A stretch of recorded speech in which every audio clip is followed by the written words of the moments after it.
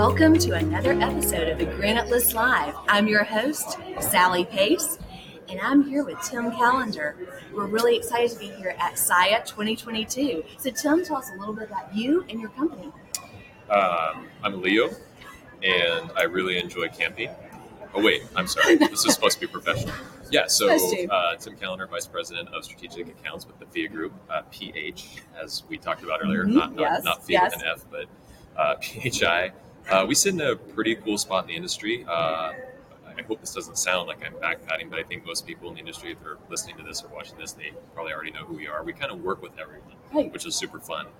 So because of that, we know a lot of the right people. Again, that sounds terrible. I mean, but that's not what I mean. But it is. You are a household name for those amazing people who are in the self-insurance industry. Yes. So anyway, long story short, pretty much everyone here is our client in one way or another, whether it's a TPA, whether it's a stop-loss carrier, broker, consultant. For the last 22 years, and we've gotten to know so many of those people that now we're in a position where we can kind of really sit and work with everybody here, help them through their issues.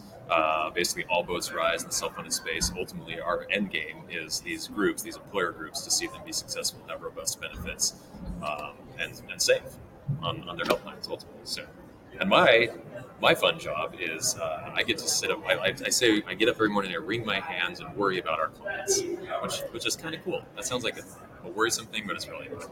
So I just want to make sure we're being successful and the industry's being successful. That sounds very lofty. Yes, and we're going to drill down. So tell us, what kind of things do you worry about so your clients don't have to?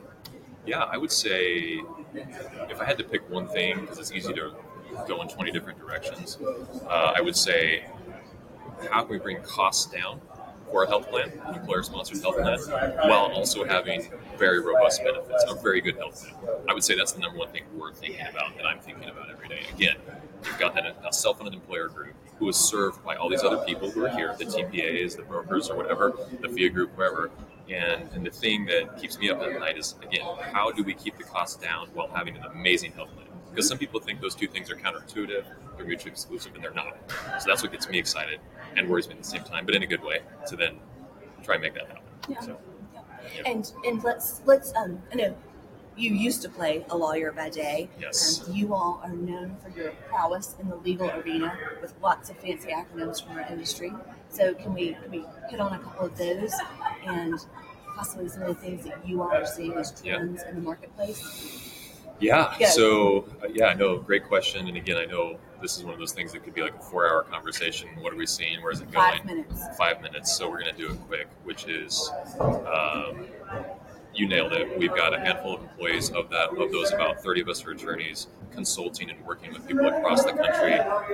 So in terms of what are we seeing, not even necessarily legal, but just industry specific, I'd say the acquisition game is really fascinating right now.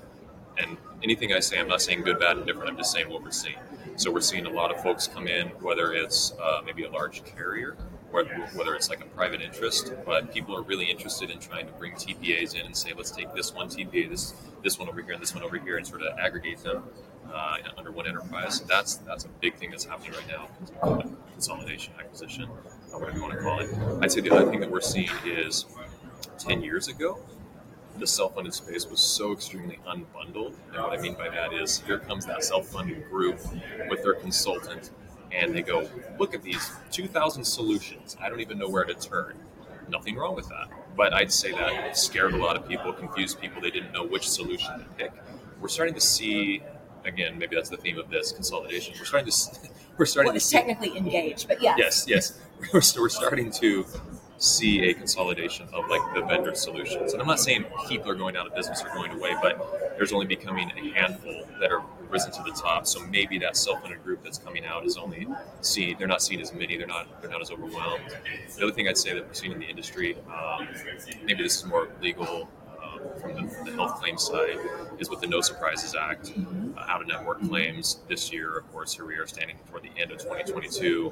I think we need more water under the bridge, so to speak, so another year or so, to see what did the No Surprises Act actually do to out-of-network claims. What did it mean in terms of qualified payment amounts? So throwing out some some crazy industry jargon, but the point is we're seeing a lot of stuff in that arena. Out-of-network claims, if I had to pick one thing. Like, what's going on there? Where is it headed? Is it end up with direct contracts, mini networks? What's the no surprise side mean? So a lot of people are trying to figure out out-of-network claims. All right, crystal ball. What do you think it's going? What do you think?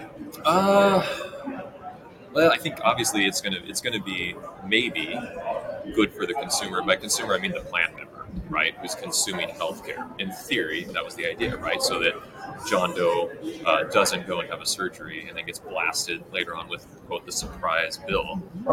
So it should help a bit there, but I'm concerned that there will be some cost shifting, and you're going to see. Again, I want to be very candid. This isn't me like saying anybody's good, anybody's bad, but just factually.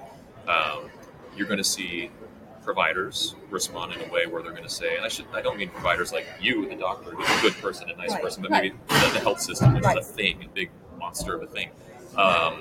They're going to say, wow, we're getting hit in the face by this law that's regulating what we can and can't do on these out-of-network claims. So let's find other ways to go after the member, go after the health plan, and get those dollars, whether we agree or disagree on what they're due and whether they should. So we're going to see, I think, new creative ways to go after members, to go after health plans for those dollars from the health system.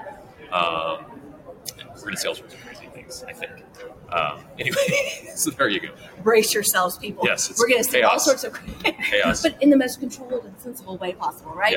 Yeah. Okay, so aside from, we know you have lots of friends here, and aside from getting to catch up with great people, what has been a top takeaway for you the past 2 days? The past 2 days, the health of the industry, probably a cheesy answer, but I guess what I mean is, in a way, maybe this could be an industry agnostic conference. And what people are excited about was to see how are different industries doing coming out of COVID, whatever that means, coming out of COVID. Anyway, what I've been excited about isn't necessarily a specific takeaway from a session or a new topic or a new solution. Rather, it's seeing the excitement in the industry, seeing a lot of youth in the industry. I think every industry gets worried when they start to look around and go out to every conference, and they're starting to say, well, where's all the new blood? Where are all the new people? How are you guys? Good. Good to see you. Thanks for showing up. But sorry, is it? Maybe people that they just hear us, when they see us, they'll see that there's people walking by. Good. So it makes sense. But anyway, to see that there is that excitement, that vigor, people are here. So again, not necessarily a specific topic or anything, but that we're doing okay. There's a lot of people here. There's a lot of youth. There's a lot of tomorrow. That sounded really cheesy, but there's a lot of tomorrow. There. And then we pause. I feel like we're at a commercial. We're not recruiting people right now. We're trying to provide there should be a guidance song. and support. There's a lot of tomorrow. Ding dong. You heard it here, folks. Tim Callender. There's a lot of tomorrow. Hopefully, Hopefully, a lot of tomorrows for all of us. But yeah, it's really cool, and I think the excitement. People are so excited to see each other again, work together in person again, and just keep the industry going. And I guess the other comment I made, just the feedback and talking to people, was coming out of the last 2 years, our industry is actually doing really well. A lot of employers went to self-funding. A lot of people are like, wait, what? How'd you guys do as a company? Did great, and so did so many others, because so many employers during COVID, whatever that means, were looking to save. And so they had a friend, a consultant, somebody that said, hey, get off this fully insured thing, try self-funding. Now, they may have not even known what that meant, but I'm a CFO, I hear, here's a way for me to save, we're getting punched in the mouth during COVID. So actually, self-funding, at least from where we sat, we saw this growth trend in new employers bringing their groups into fully insured platforms and self-funding space during COVID. So that's kind of been reaffirmed here. That's what a lot of people are talking about. So kind of cool. What about size, group size? I know you work with large groups, but across the board at Phia Group, what are you seeing? Everything. I would say on the small group size, we're seeing a lot of help in the captive space, which is exciting. Captives have always been a really cool solution for those smaller groups. Years ago when self-funding was kind of popping up on the scene, it was like, wow, you got to be a 20,000 life employer with a ton of cash because you're bearing all this risk, and how can you do that if you're not that type of employer? But yeah, right now, the 50 life group, the 100 life group, those smaller groups, they're popping. It's very popular, and a lot of it's like captive solutions, allowing these groups to come in together and share their risk. So everybody's doing it. Hands down, most energetic interview of the entire conference. Small groups are popping. Yep, and a lot of tomorrows. A lot of tomorrows. Whatever we said. Hoping for a lot of tomorrows. Tim, thank you for making this 8:30 a.m. time enjoyable. Hope that you enjoy the rest of SIIA 2022 Engage.